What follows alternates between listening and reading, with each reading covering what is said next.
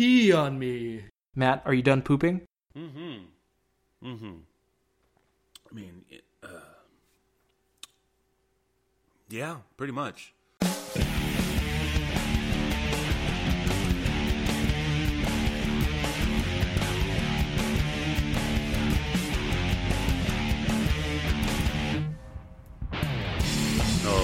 Alright, all you movie junkies and cinephiles, it's time for the SLS Cast with your hosts, Matt and Tim.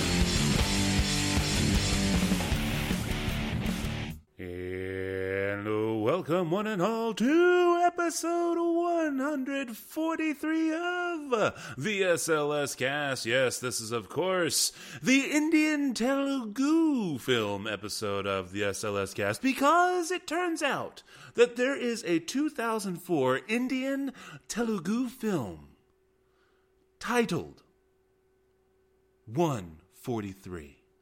That's right, it's a wonderful little film about how fate reunites the lost lovers Sidhu and Sanjana. I've actually never seen it, so I don't know if it's a lovely little film, but generally received positive reviews, apparently. And with that little bit of Indian cinema knowledge, I, of course, am Matt. And coming to us, yes, that sounds about right. All over you! I'm coming all over this place. Coming to us from L.A., our resident Sony employee, it is... Coming in your ears, it's Tim, from Los Angeles, hanging out with my buddy Jameson and Elisha Craig, drinking it up in a glass of ice. It is great. How are you, Matt? I'm good. I'm actually going to try something. I have a beer guy, as you know. And are we going to phone him in right now? I'm sorry? Or are you going to call him and he's going to deliver? He's going to be like the mailman from those early British, Saturday morning shows. Oh, it's Mr. Tompkins dropping off my package. How are you doing, Mr. Tompkins? Well, Eliza, I'm okay. Nothing as elaborate as all that. No, so my beer guy gave me a Coney Island Brewing Company hard root beer. Oh. And I like this little tagline here. It's, as if we didn't have enough double entendre going on here with hard root beer. It says, "Are you tall enough to ride?" Well, I guess we'll find out. I'm going to, it definitely smells tasty. I want to try this out here. Will Matt spit out the hard root beer, or will he take it like a man? Oh, this is actually damn fine stuff, let me tell you. Damn fine stuff. Yeah, I think it's almost better. I don't know, I think I'm going to have to do a side-by-side comparison now because of my affinity for all things St. Arnold. I usually take their Santo, and I do 3 or 2/3 Santo, 1/3 St. Arnold root beer. Oh.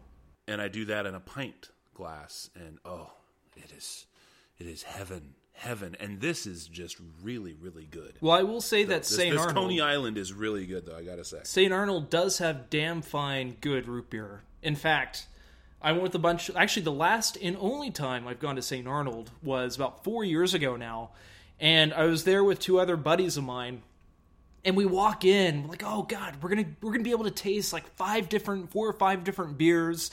It's going to be delicious. So we all go up, we each have 4, and on our last beer, I order the Santo on draft, and the other one orders the Alyssa on draft.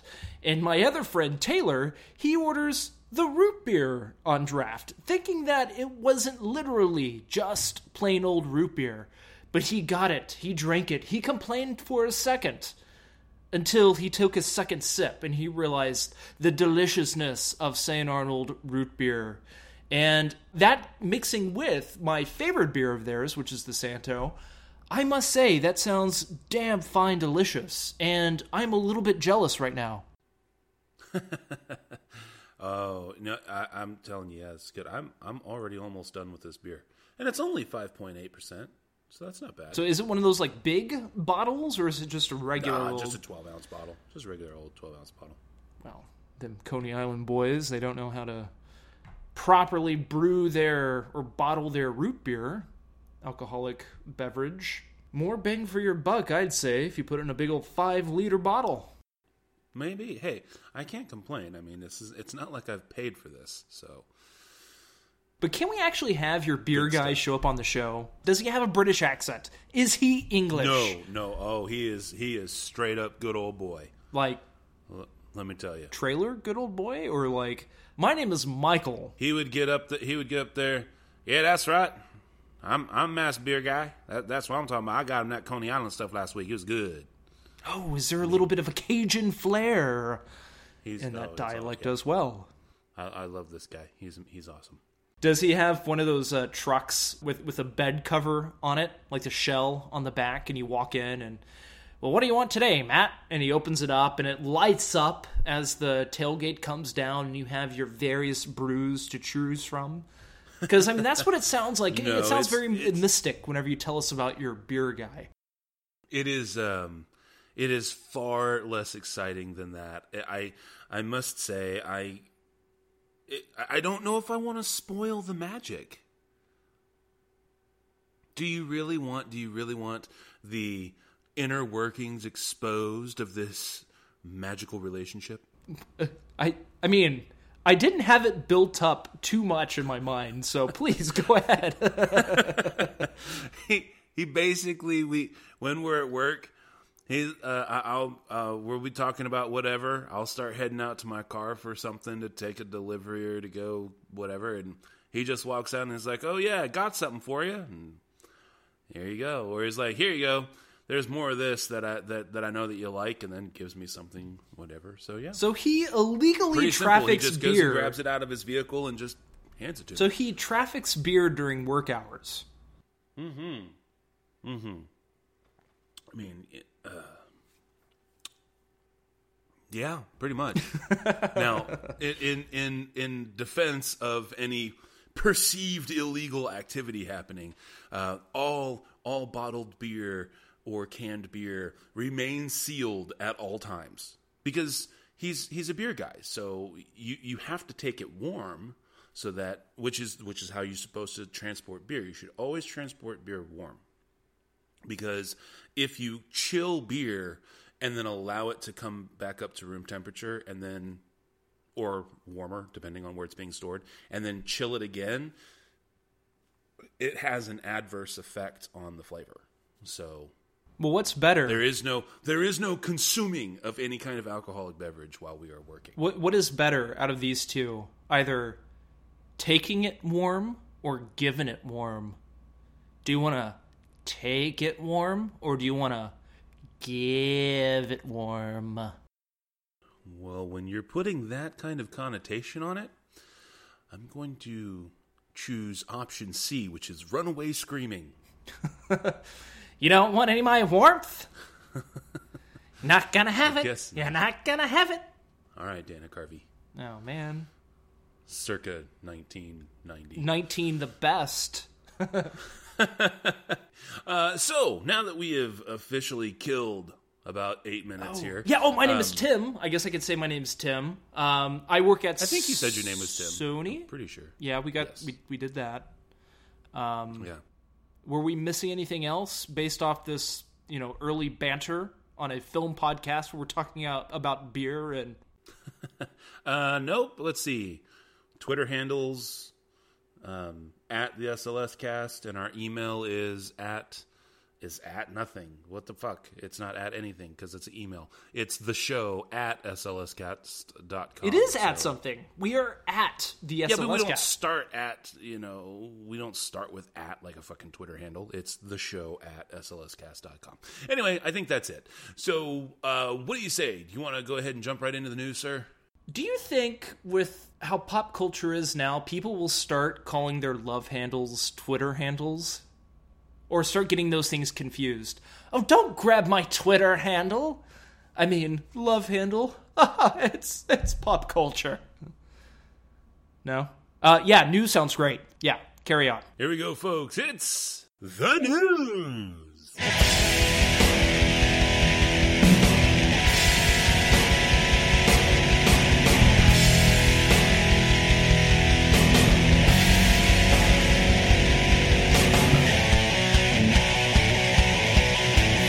All right, first up from me is from the HollywoodReporter.com, better known as HollywoodReporter.com.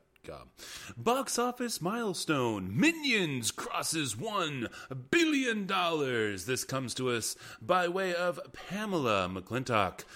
The movie is only the third animated title in history to hit that mark, while Universal becomes the first studio to boast $3 billion babies in a given year. The other two movies that did that were Furious 7 with $1.51 billion and Jurassic World, which is at $1.628 billion to date. Now again, we're not, of course we're still not adjusting for inflation or anything, but adjusting for inflation or not, $1 billion, that's a pretty good chunk of change. Holy crap. And I don't know, it wasn't that good of a movie for me. So I am legitimately surprised. Has any of Universal's movies lived up to their box office intake? Like, I think you could argue that Jurassic World has. Really? Yes. Really? Bastard. And just to note, the only other animated titles that have crossed $1 billion are Disney's Frozen and of course, Pixar's Toy Story 3. Did you know that if you take the song Let It Go from Frozen, and I only got this from watching the John Oliver show on HBO, and you transfer those lyrics into a different language and then translate that translation back to English. I forget what the language is you had to translate to, then translate back from was. But Let It Go translates to give up. Oh, you get it? It's opposite of women's rights and all that. My news from ropeofsilicon.com, which unfortunately Rope of Silicon, as of a couple weeks ago, has gone offline completely. However, one of his very last articles pertains to Nicolas Cage, which is even more props to him. I mean, why not end on a high note as this? From ropeofsilicon.com, this is written by Will Ashton, and this was actually posted a couple weeks ago. Nicolas Cage names his favorite performances bashes modern film criticism. That's right. I've made my affections for Nicolas Cage no secret on this website, says the author. It's a love ironic and not. I truly believe the actor can command a strong performance when given a chance. Even today, despite the rantings of those who believe otherwise, I'll point to Joe in the first Kick-Ass to back my case. Even when he's bad, though, his odd fixture usually remains alluring. And the article goes on from there. His most insane performances, from The Wicker Man to Vampire's Kiss, are not always celebrated, but they're sure as hell remembered, and that's the case for the actor as well. Talking to Time about his filmography while promoting his aforementioned new political drama, the kookier and more emotionally demanding roles are the ones he's considering his pride and joy. Specifically, he points towards Bad Lieutenant, Port of Call, New Orleans, Leaving Las Vegas, Face Off, and the previously mentioned Vampire's Kiss as his personal favorites. His reasoning for each? It goes as follows. Quote, I thought that Werner Herzog and I got up to something special in Bad Lieutenant. Certainly Mike Figgis and I found something pretty emotionally naked in Leaving Las Vegas. I was very happy with Vampire's Kiss, which in my opinion was almost like an independent laboratory to start realizing some of my more expressionic dreams with film performance. Then using what I had learned in Vampire's Kiss and putting it into a very big action movie in the form of Face Off with John Woo. If you look at those two movies back to back, that's Face Off and Vampire's Kiss, you can see where I stole from my performance in Vampire's Kiss. End quote. Considering Figgis's movie got the man an Oscar, it's certainly not surprising to hear him champion the film and his work inside it. Bad Lieutenant has some of his most unhinged moments as a professional actor, and considering the final product actually turned out good opposed to, say, Deadfall, there's some logic to be gleaned from there too. Face Off is one of the actor's most radically unfazed offerings, and its over-the-top style fits the tone of his performances, even if it's not really all that great of a movie.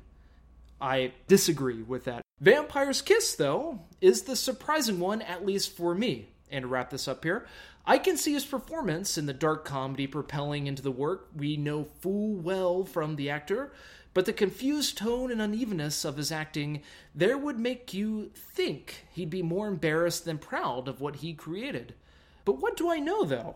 This is Cage we're talking about here, and truth be told, I've never seen Vampire's Kiss in its entirety. I'm planning to prepare myself accordingly when I do decide to finally watch it one of these days, especially if it's among the man's favorite cinematic blessings. End all quotes there. What do you think, Matt? Do you have any comments, questions, or concerns for anybody's mental health? Nope. Seemed like a very good article. Although, with the exception of Vampire's Kiss, while I can appreciate that film, I don't necessarily think that's exactly a good. I will have to say, I too have never seen Vampire's Kiss. I don't think it's a very good movie, but I guess I can appreciate it. I don't know. Are there vampires in it? No. If I remember correctly, that's the Nick Cage movie where he thinks he's turning into a vampire. Is there kissing in the movie? Perhaps. Well, good job selling the movie to me, Matt. God damn. All right, well, next up for me from Geek.com by way of Dave Gonzalez. Nielsen is finally using data from Netflix, Amazon, and Hulu streaming. That's right. Now, I know this isn't directly related to movies per se, but this will definitely go into how Netflix and Amazon and Hulu will ultimately start shaping the way they do their programming, which could mean more movies instead of shows coming from Netflix and Amazon and Hulu. The idea here is that Netflix and Amazon and those of that ilk do not share their they don't share their data publicly in terms of what gets viewed and what does not, because they're not beholden to anybody for that information. They're only looking at the subscriber information as a whole. They can use their own internal metrics to determine whether or not something is successful enough to warrant future episodes. But Nielsen has finally found a way to tap into that. Now, they can't follow people who are, for example, doing streaming on their mobile devices, but they can tap into people who are watching actually on their TVs and at their computers. So the thing, though, is that with this new data, they're actually going to be able to tell whether or not a show like House of Cards is a better bet for original programming than a licensing deal for straight-to-video movies or just other movie packages themselves. So the question is this really good or bad? Personally, I think the age of Nielsen has long since passed, because people have been streaming for 7 or 8 years now, and I mean, streaming like primarily, and Nielsen is just so ridiculously behind the times. And Nielsen is only getting almost 1,000 shows across all the services. They literally even took multiple years before they started adding DVR numbers in any kind of meaningful way, which is also something that the article points out. So here you are, you have this completely antiquated technology that is just completely miles behind where anybody really is, that causes good TV shows and other things to fail based on marketing and advertising dollars. And now it's trying to belatedly get into a limited aspect in terms of Netflix and Amazon and Hulu. And it's going to, and it could very well affect your favorite shows that are Netflix only shows or your favorite Amazon only shows. It could also end up affecting the way the movie distribution deals are done online because of the way that the revenue streams are going to work. Personally, I think Nielsen just pretty much needs to go away. But what do you think, Tim? Is this a good idea, bad idea? Does it matter? Will it affect movies? Will it be more just TV shows? What do you think? If anything. I think this piece of news was very inconsiderate of you, to be honest, because the actor Leslie Nielsen passed away 5 years ago, goddammit. And no, I do think this is going to be one of those things that's going to slowly kind of die off over time. I'm not talking about Leslie Nielsen. I'm talking about the Nielsen. It's like a TV show. The Nielsens. The Nielsen numbers or whatever. Nielsen ratings? Nielsen ratings. Even that. Those two. Yes, those two. Those two. Yeah, because there is so much stuff out there that it's kind of out of everybody's hands. If any device, if any platform is able to make their own original content, whether it be a movie or TV show or documentaries now, they will regardless of their ratings. I mean, look at Amazon. Look at Netflix. I mean, Amazon, they had a couple series that failed, and it hasn't been until this year that they actually started coming out with a couple hits. However, they didn't need the Nielsen ratings to tell them if their shows sucked. They can just read the reviews or actually look at social media or even just check out all the write-ups about how shitty Zombieland the TV show was. And they can also look at their own metrics to see that only 10,000 people watched it. Yeah, that too. Exactly. So, there's just so much stuff out there that you cannot regulate. You can't go off of just one single thing as the Nielsen ratings. Well, there you go. Now, do you have something about security in cinema, Tim, that you wanted to get to? I do. Oh, well, you should totally do that. Oh. Well then, from cinemablend.com, how much money moviegoers are willing to pay for increased security? This is written by Eric Eisenberg, and this is actually an article from a couple weeks ago. And in fact, as I say that, I'm pretty sure I have the actual... No, I don't. The actual article. Do I? I do. But I guess it's safe to say that I found this article via CinemaBlend. However, I'm just going to read off the actual Variety article, which is, study, nearly half of moviegoers will pay extra for theater security, and this was a Variety exclusive until CinemaBlend got a hold of it. Again, this is from a couple weeks ago, and it says this, written by Brent Lang. In the wake of 2 violent attacks on movie theaters, nearly half of ticket buyers say that they are willing to pay more to improve security at multiplexes. However, their appetite for shouldering the extra costs that come with installing metal detectors and armed security guards lessens as the price tag grows higher. While 48% are fine with paying $1 or more for the additional measures, only 23% said that they would pay $2 or more, according to a new survey by consumer research firm C4. Quote, moviegoers are telling us that they're starting to see the value of security, end quote, said Ben Spergel, Executive Vice President of Consumer Insights at C4. Quote, hopefully they're beginning to value it the same amount that they value IMAX or 3D, where they recognize that you have to pay more for a better experience. You may also have to pay more for a safer experience, end quote. C4 did a similar poll on theater safety following the train wreck shooting, but this is the first time it has checked in with the moviegoers since the Nashville incident. To get its results, the company surveyed 500 moviegoers from August 6th to August 7th. The study has a margin of error of 5% to 6%. Following the latest attacks, however, respondents have demonstrated a greater willingness to pay more for added security. Only 13% of respondents said that they would pay $3 extra for security after the first attack, but that climbed to 19% after the second violent incident in as many weeks.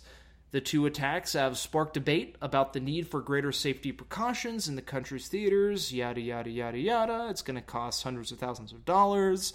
Yada, yada, yada. Last weekend, security concerns surrounded Straight Outta Compton prompted Universal to say that it would foot the bill for extra measures at theaters that felt they were at risk. Yada, yada, yada. And that's pretty much it right there. It goes on to compare safety on an airplane, that people are willing to pay extra and not really complain about an airplane price due to the extra security value tacked onto it. However, I don't think people really understand how much they are paying for airplane security, since the price to fly on a plane has kind of always been somewhat a little bit expensive, unless you fly Southwest, which Southwest is an excellent airline to fly. But that's besides the point. So yeah, Matt, what do you think about this? Are you willing to pay extra money to go and see a movie and it be a safe experience? And before you answer that, it depends on the movie theater. Out here, we have two different movie theaters. There are the affordable movie theaters, and there are the movie theaters that is where you go to see a movie if you want to be guaranteed a good experience, which is the ArcLight movie theaters out here. You pay $17 to go see a movie. By God, not only should you have a great movie experience, but you should also have that security already in play, because you are paying $17 to go see a movie. Now, the problem I have with this is when you go to a movie theater like an AMC, for example, where you never know exactly what you are going to get. If I am guaranteed that my seat will not have cum stains all over it, and that my screen is not torn in half, or the projection will not crap out halfway through, I wouldn't mind paying an extra $1 or an extra $2 to see that movie. But I better be guaranteed everything else will be up to snuff as well. And that is really my only complaint or 2 cents that I will put towards this whole thing. Matt, what do you say about this? Well, let me just tack on this article here, and then I will make my comments here. Also from the I Don't Want to Live on This Planet Anymore folder. From Vulture.com, by way of Sean Fitzgerald, Regal Cinemas will start checking all of your bags now. Regal Cinemas, the nation's largest movie theater chain, announced it's beginning to search ticket buyers' bags before letting them in, according to multiple reports. The move comes on the heels of an uptick in movie theater shootings, as well as the release of a survey that found roughly half of moviegoers interviewed wanted more security. Quote, security issues have become a daily part of our lives in America, end quote, the company said in a statement. Quote, to ensure the safety of our guests and employees, backpacks and bags of any kind are subject to inspection prior to admission. We acknowledge that this procedure can cause some inconvenience and that it is not without flaws, but hope these are minor in comparison to increased safety, end quote. As Entertainment Weekly notes, it's unclear whether the new policy will come with a ticket price hike. The survey indicated that many people would be okay with a small additional fee. A manager at a Florida location confirmed with news site Local 6 that this is a new corporate security policy. So that's the article from Vulture there, which of course I believe is referencing your article there. And as I led off with, that's right, from the I Don't Want to Live on This Planet Anymore. Guys, look. If you guys have listened to this show for any length of time, you know that I am a huge personal responsibility kind of person. And when you sacrifice freedom for security, you're sacrificing freedom for security. I'm not advocating that any bad thing that happens to a good person is okay. It's not. When bad people do bad things, fuck them, burn them, don't give a fuck. That's great. The bad guys need to go into hell and everything else. But there will always be a degree of risk in anything you do in your life. Just like the old adage goes, you could walk off the street corner tomorrow and get hit by a bus. So we don't line buses with, bubble wrap. We don't have people walk around in insulated bubble balls to protect them from that.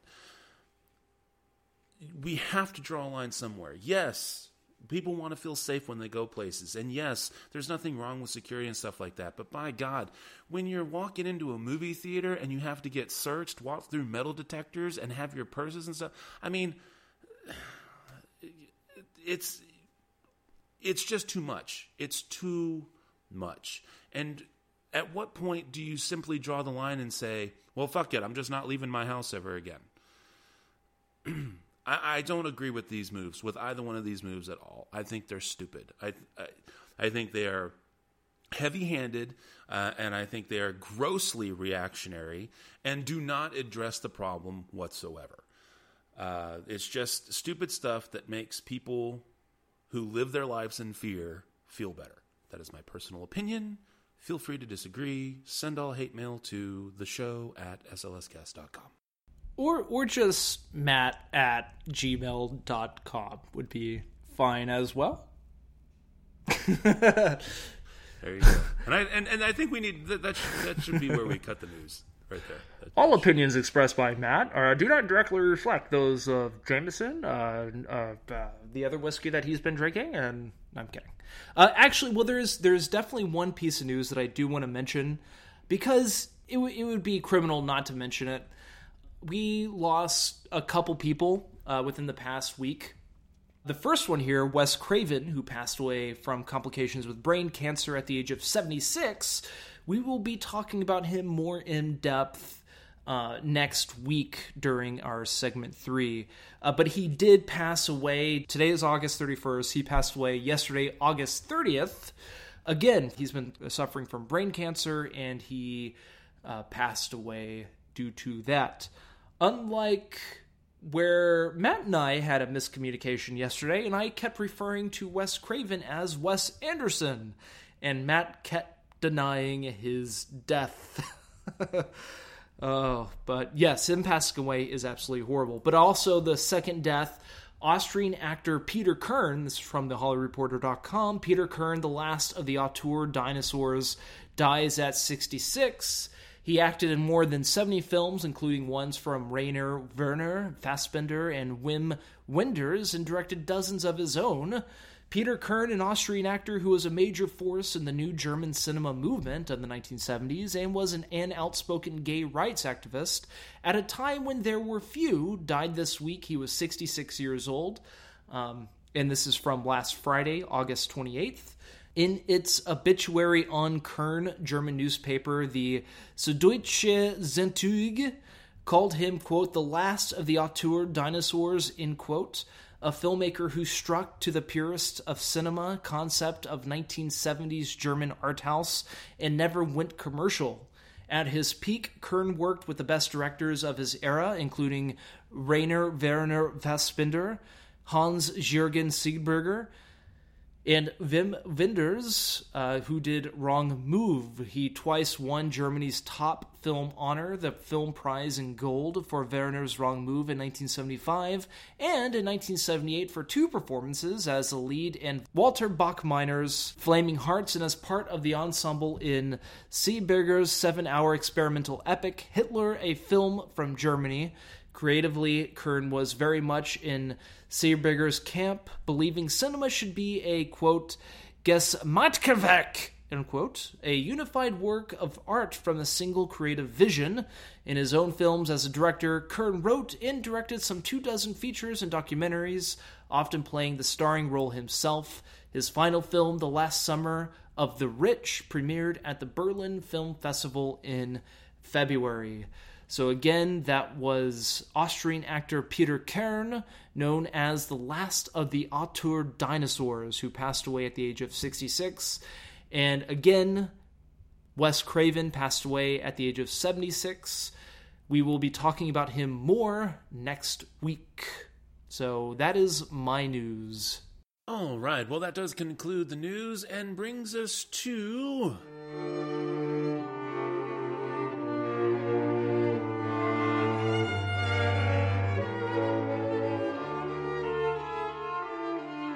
Discussions with Matt and Tim. This time on Discussions with Matt and Tim, Matt and Tim discuss Bring It On, 15 years later. Where have all the cheery teen movies gone? From Collider.com by Brian Formo. And now, Discussions with Matt and Tim.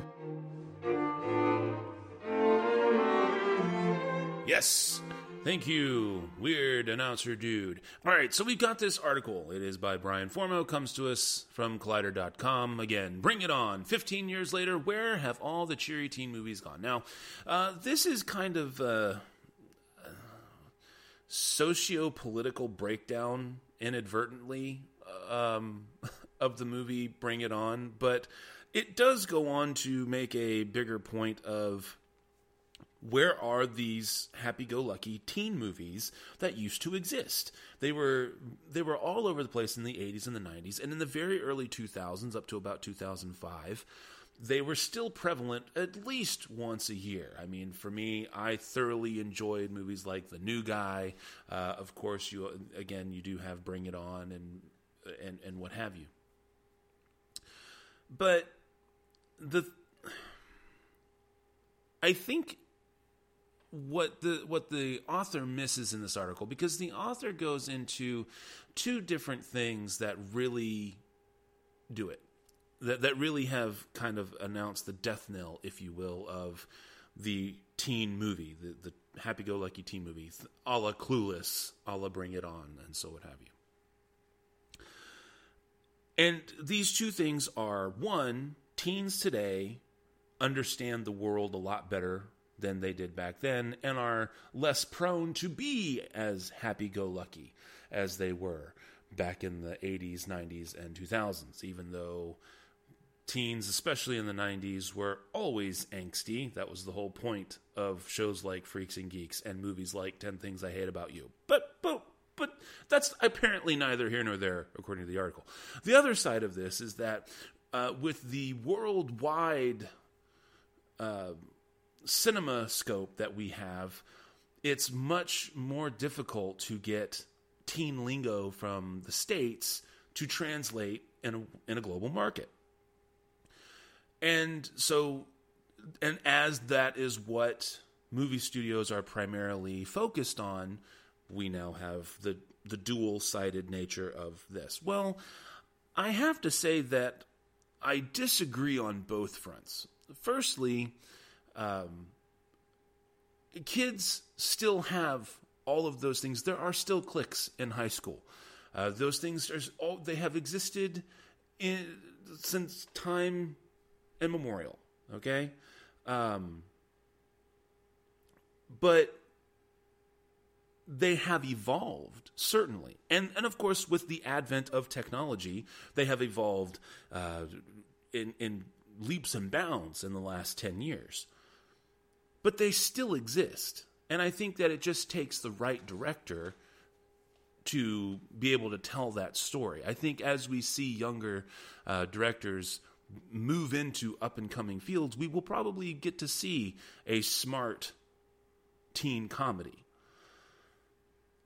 On the other side of that, with the global thing, I think they're also missing out on the fact that the Disney Channel and Nickelodeon have more or less supplanted that need for the teen movie, because they have all of the happy-go-lucky stuff, or all of the technological stuff and the click stuff and the quirky stuff covered in 30-minute films. And of course, over the last decade, we've seen the High School Musicals. We currently have movies like The Descendants and stuff that are available through Disney Channel and what have you.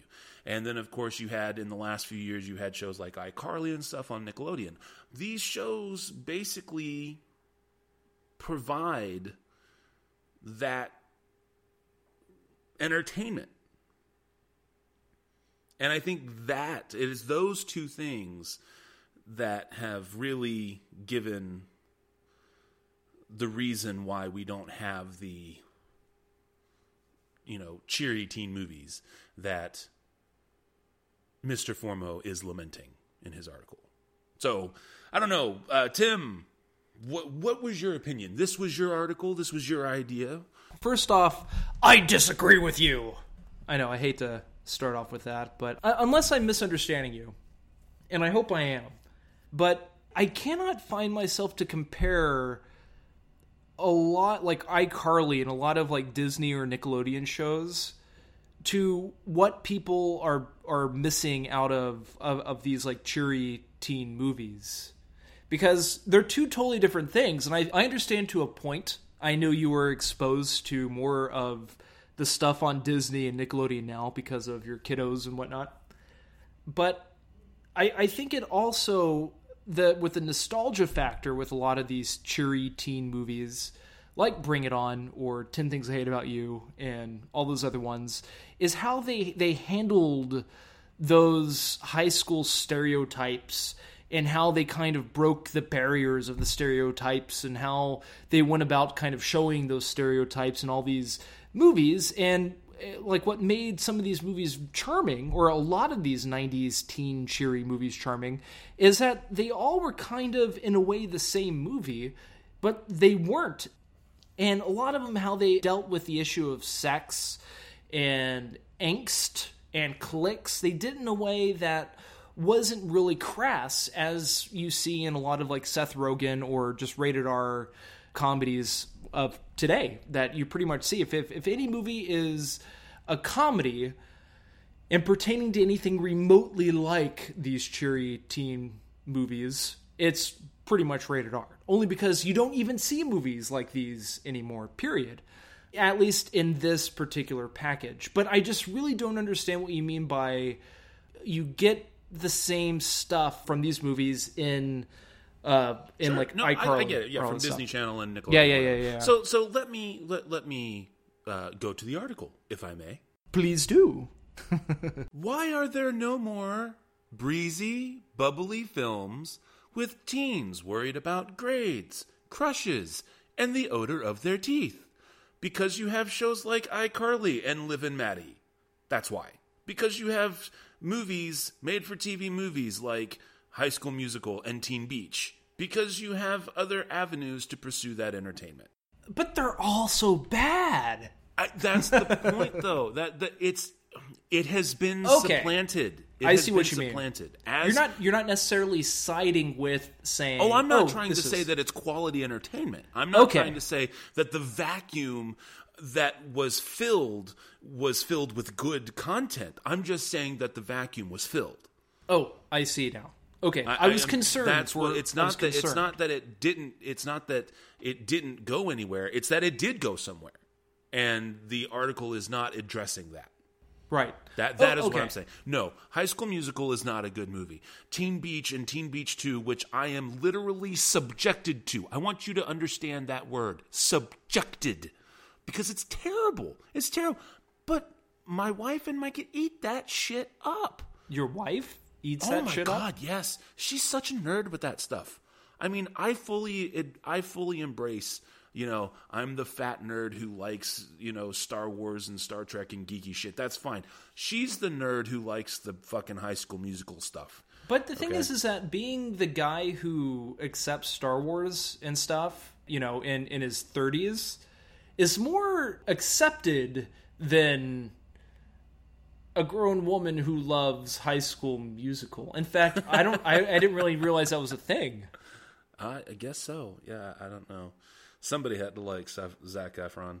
There had to be a reason for the Paperboy to happen For our amusement? That's Yeah. why? So, Oh, no, man. but seriously, so that's what Pee I'm on getting me. at. Please don't misunderstand. I am not trying to say that stuff is necessarily quality, but that is where that went. Right. Okay. Well, in that regard, I definitely agree with you. So I'm glad we got that shit cleared up. So what I really liked, what I thought was very interesting about Bring It On and all those movies, is that was considered the second golden age of teen movies.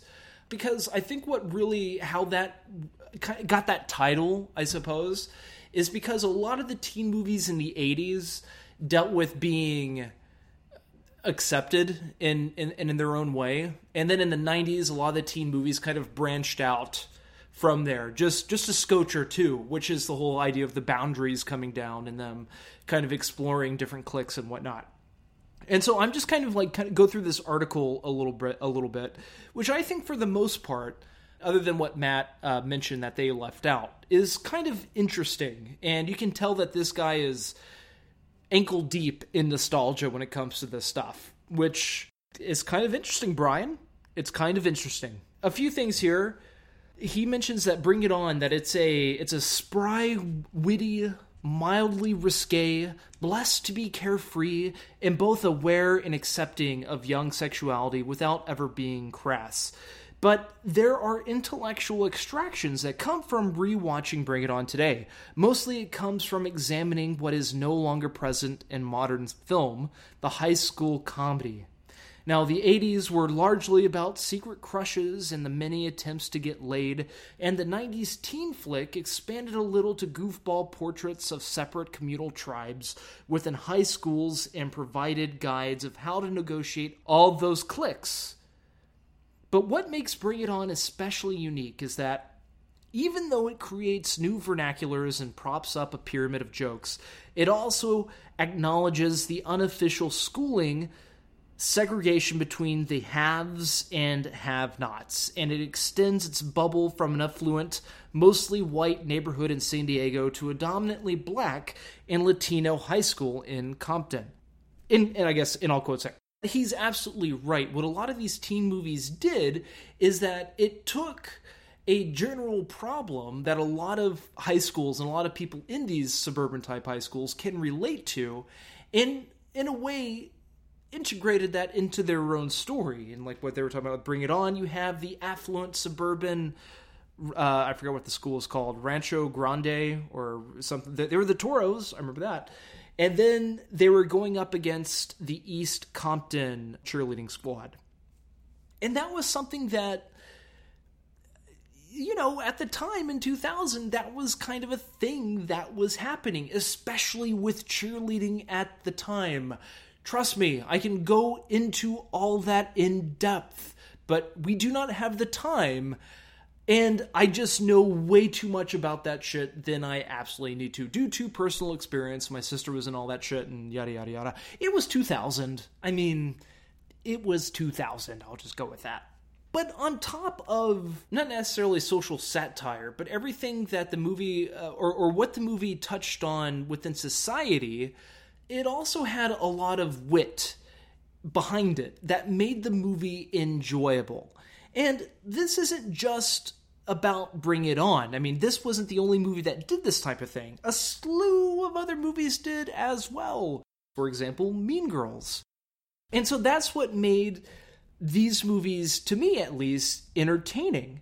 And the article says here, a little further in, Bettinger and Reed, the producer, or I think the writer and director, Peyton Reed, who actually directed Ant-Man, for example, navigate the social justness of the film with a natural and unpreachy subtlety that perhaps couldn't be done in a teen film today.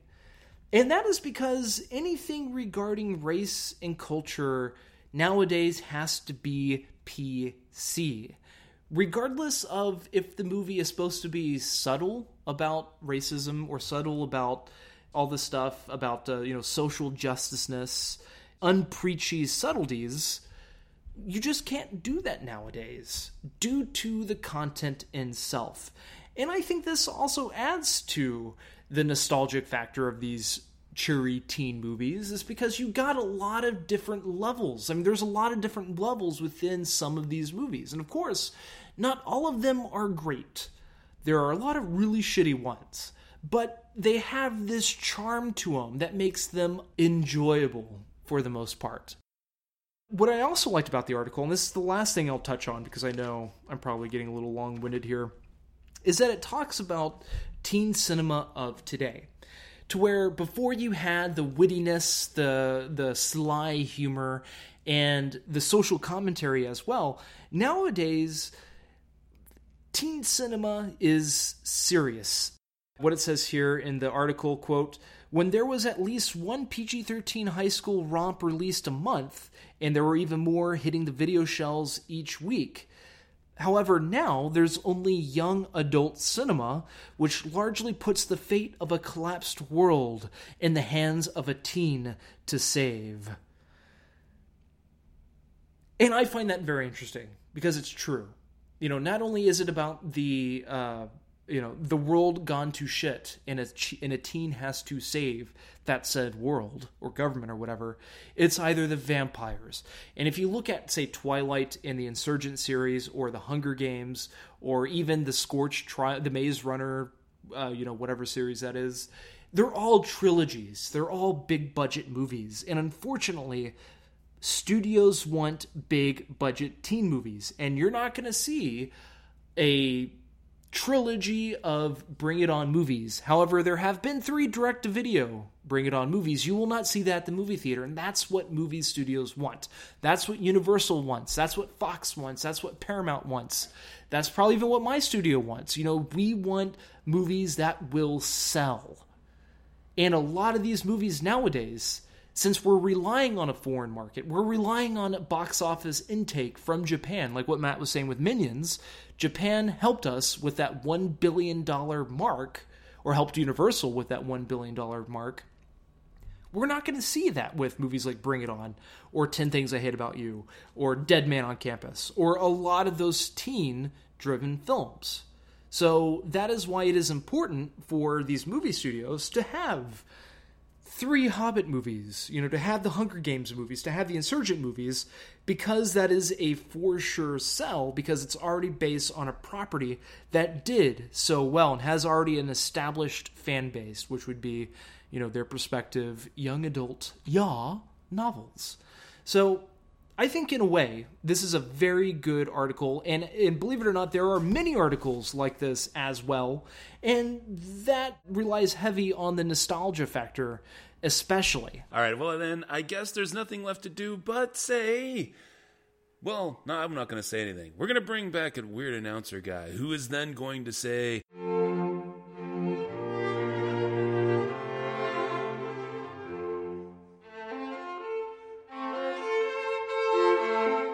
And thus concludes another edition of Discussions with Matt and Tim. Next time, for the bonus segment, there will be a retrospective of the films by Wes Craven to celebrate the life and works of Wes Craven. Thank you for listening to Discussions with Matt and Tim. All right, and without further ado, we now have... The Movies!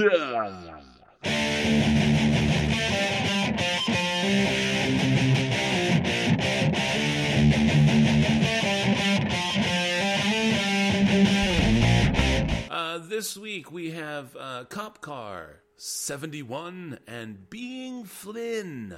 Cop Car and 71 were VOD, and Being Flynn was on Netflix. Where do you want to start, sir? How about Being Flynn? Being Flynn. All right. So, Being Flynn, Robert De Niro, Paul Dano. This is about a father and a son who are very much estranged, and yet very much tied together by their life's passions. They come across each other briefly before really having to deal with each other at a homeless shelter where Paul Dano or Dano is, as the young Nick Flynn, is working, and Robert De Niro, as his father Jonathan Flynn, finds himself needing to stay at. They both definitely have their issues. They both are definitely brilliant in their own way. And it's an interesting exercise in both the elemental bonds of father and son, even when those bonds are just the smallest bit of sinew. And what can bring people together and drive them apart. I have to say, this movie... This is a movie that definitely is very well acted and has definitely great performances in terms of the characters being portrayed by Robert De Niro and Paul Dano, and for a smaller role, even for Julianne Moore, who actually plays Nick's mother. The problem is that, and this is really the thing that hurt the movie for me, is that they become so the writing itself gets belabored and bogs itself down by trying to be intelligent and trying to be more than it needs to be. Now, I'm not saying that the characters were wrong for espousing the writing that they were writing. That's kind of the idea. These two guys are trying to be writers. But we've kind of gone past a certain point now in the evolution of writing and the way people see the written word, that the type of eloquence used is more browbeating than intellectual prowess. And I really and truly feel that Paul Weitz, who did the screenplay, I feel that he missed that. It's just my personal opinion, and I think it really bogs it down. I believe this would have been a 5-star movie otherwise, but it becomes a 4-star movie for me for that reason. So there you go. What do you got, Tim? I think that this was a one-man show for the most part, and that one man was Robert De Niro. And he's been, you see Robert De Niro pop up in a lot of movies, and not just as a supporting actor, but as one of the leading men. But this is the first movie in a while where I guess he shares top billing with Paul Dano, but he comes out on top most definitely. Because this is not a very strong film, but De Niro himself pulls all of the weight. He gives an absolutely commanding performance that no other aspect of the film can live up to. This is coming from somebody who is a Paul Dano fan. Ever since There Will Be Blood, I've always followed the guy, and I've seen him in all of his indie flicks, and I've always thoroughly enjoyed his performances. But this film, I just don't think he was necessarily right for the role. And I don't think it was necessarily his fault, but I thought it was Paul Weitz's fault in particular. Because Paul Weitz, he directed a couple really good movies. About a Boy, which is one that I really liked.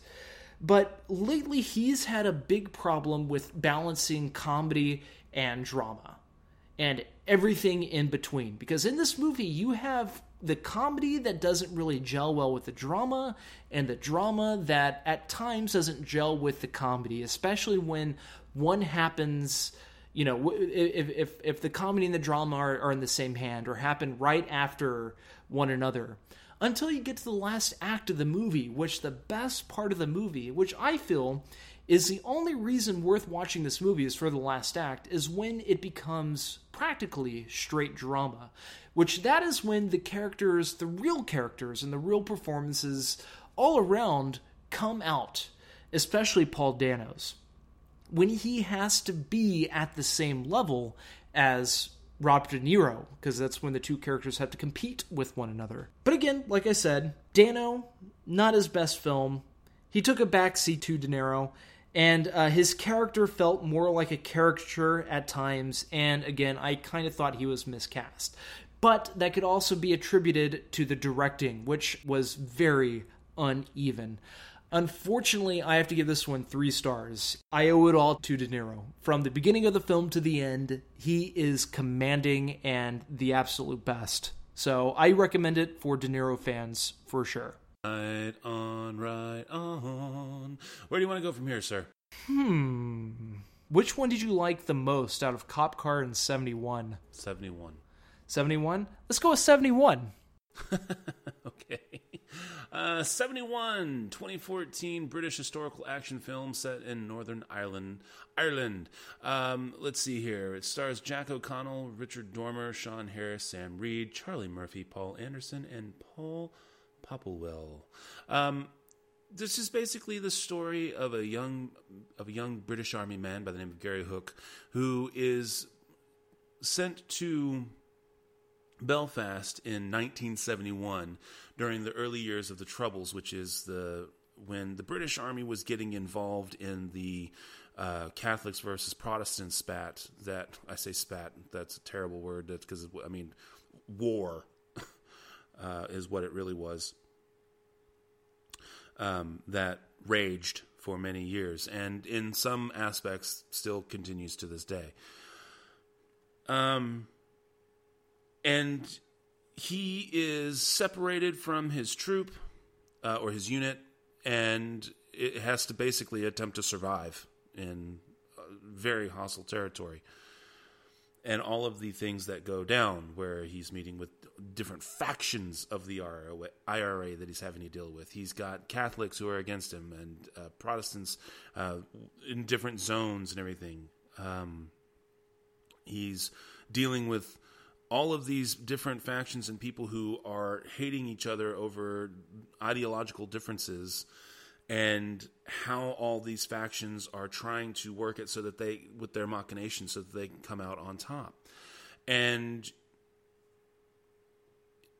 it is definitely something where I found it to be very, thrilling is not the right word, but I have to use thrilling because it did have my heart racing. I mean, everything was like, oh my God, what the hell is going to happen now? So I don't mean thrilling in like a roller coaster kind of way. I mean thrilling is in like you're on the edge of your seat kind of way. The only problem is this movie has such great build-up, very interesting characters, lots of twists and turns. You get to see you get a peek into the political machinations of the time, and yet it's kind of like they're jamming it all in so that you could see all the complexity. The problem is that it's a 99-minute film, and while I applaud them for not making it 2.5 hours to make room for all these different factions and all this kind of stuff, that it tends to kind of be overwrought because of that.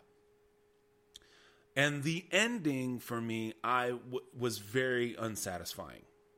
I would have liked to see a better resolution after having that kind of experience. It's still a good movie. I would definitely say that overall this is 3.5 stars for me. What do you got there, Tim? Yeah, this was actually a really good movie, especially for as small as the movie's budget was. And especially from it coming from a pretty much a first-time director by the name of Jan Demanji, or Demanji, not too sure how you pronounce it, I apologize. But it's a very interesting movie. One of the many things I found interesting about it is that the actor who played the character of Gary Hook, the actor is Jack O'Connell. We've talked about 2 movies that I think, Matt, you might have reviewed it similarly a bit. That would be Startup and Unbroken. Yes. Good job.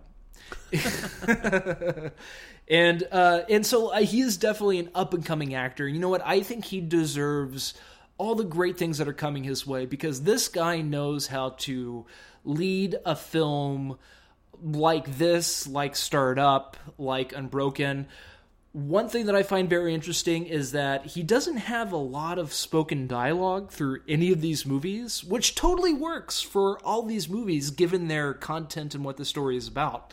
But it's something very interesting, and I think it might be a surprise when we actually see him, like, when he has like a monologue in a movie, like a death scene where he monologues to the audience about how he wishes he could be alive until he ultimately dies and whatnot.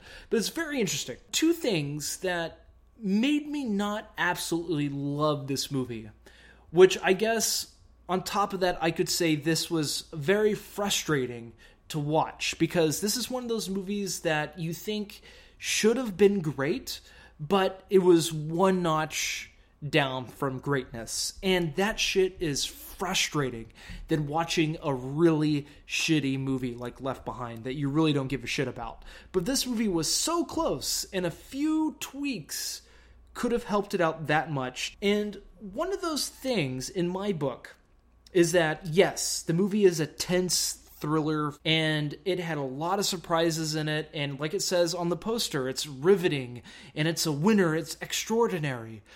But you don't need to have all that goddamn shaky camera movement to emphasize how much in peril that these characters are in. Sometimes you actually like to get a feel of what is going on than getting sick to your stomach. Now, I'm not saying that I'm used to it by now, so I didn't get sick to my stomach. But I kind of had to look away from the screen because there was just so much movement going on as he's running away, when I very much would have liked to have seen what he was doing. And with that stuff, whenever they do that shaky camera stuff with these type of movies, war movies or whatever, they're trying to evoke to the audience, trying to show the audience exactly what the character is going through. But if that's all you have to relate to him, you're not really given anything meaty to go off of. Other than, yes, his point of view might be shaky and all over the place. But you really don't need that to get a sense of the character. What you need as an audience member is a sense of the atmosphere, the sense of the tone, the sense of the mood. And you really need to be looking at the screen in order to take all that in. And the movie isn't like that the entire time. By the end of the movie, it's definitely shot very well, with some minor jolts by the camera. But it's the beginning, like when shit is going down, is when all that stuff takes place. And it's a little unnerving. And to me, that, that's kind of a big mark off the film. For my second major criticism for this movie, the story itself is a compelling story. And sometimes when you have movies like this, or movies that are trying to tell a compelling story in a very compelling way, oftentimes they either get sidetracked or they try way too hard, or maybe not even hard enough to where you really don't feel, you feel more uncompelled than anything else. And with 71, yes, it is, like what the poster says, it's a winner, it's a riveting film, it's an extraordinary film.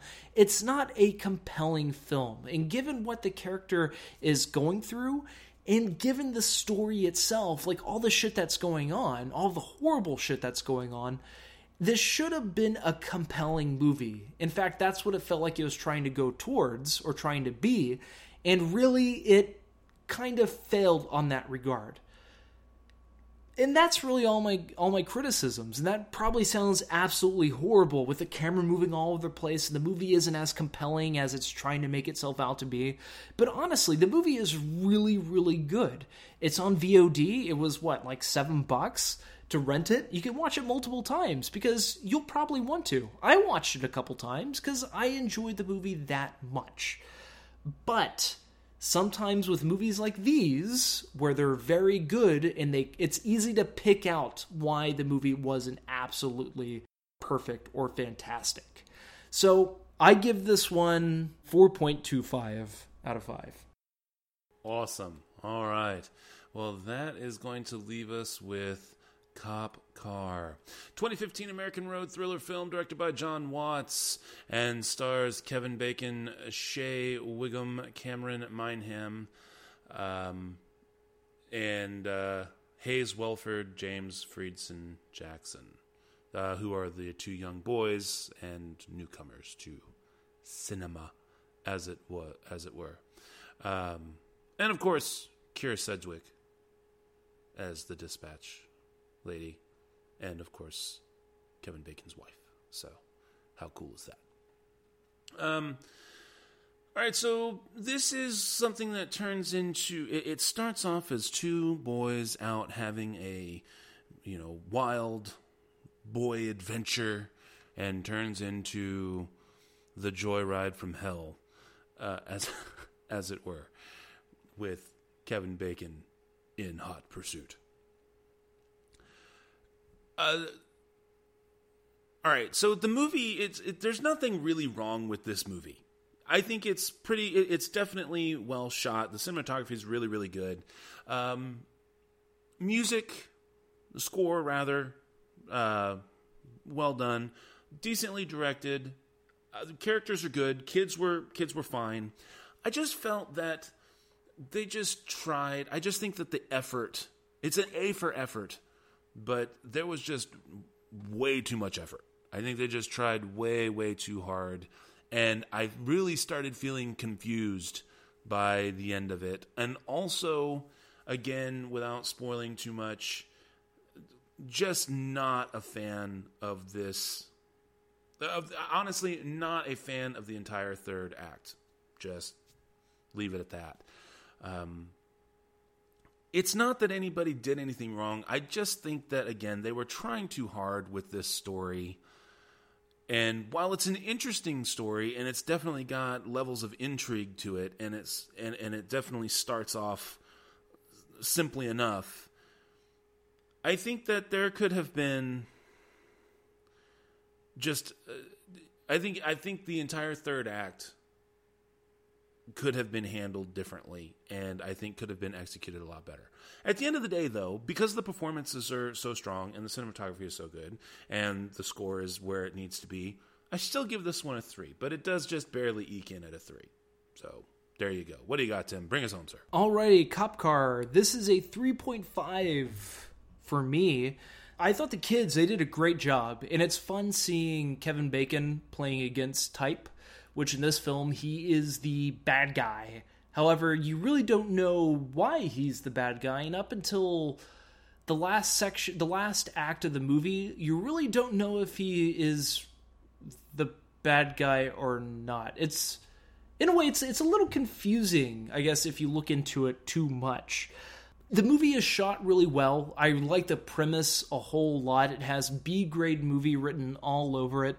The only problem is that the movie was done so well that it's not really as fun as one would hope.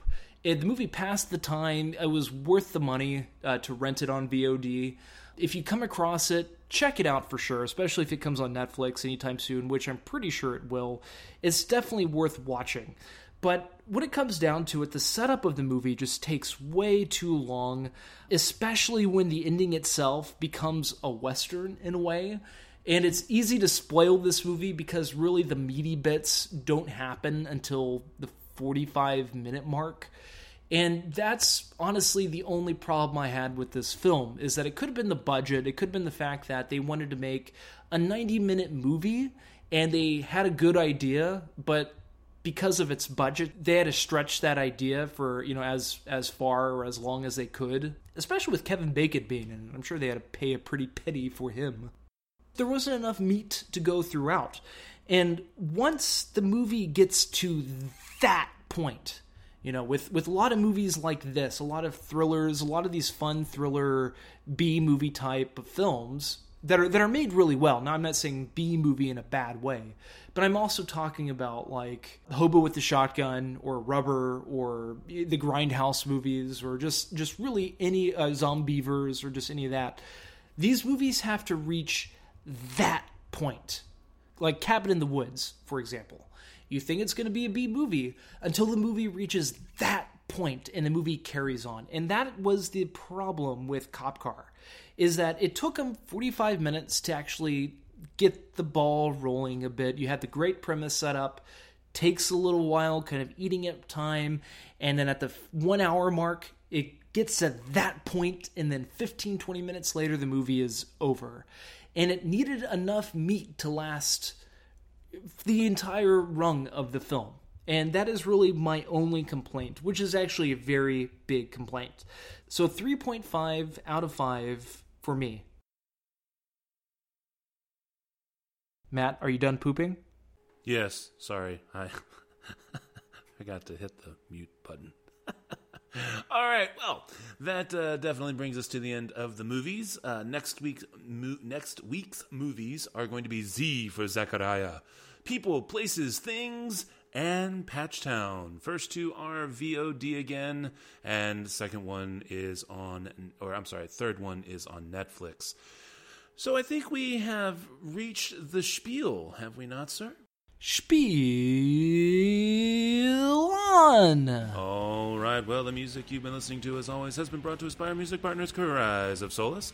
You can check them out at ReverbNation.com and Facebook.com, both /Cries of Solace. As for us, we are, of course, the SLS Cast, and you can find us at slscast.com. You can also send an email to the show at slscast.com. You can follow us on Twitter at the SLScast. You can follow me, this is Matt, on Twitter at nitwit12345. You can, of course, climb aboard that information superhighway and track down Tim on Twitter if that is your heart's desire. And, of course, you can always subscribe to us on iTunes and or favorite us on Stitcher Radio. So until next week, this is Matt saying that thanks to Paul Dano, I get to say this. I'd always been fascinated by people who allow themselves to be so rude and irritated and foul-mouthed and hostile, but usually you can sense there's something vulnerable beneath them, a shield they use to protect that vulnerable side. Finally, when they expose that soft spot, it's kind of touching.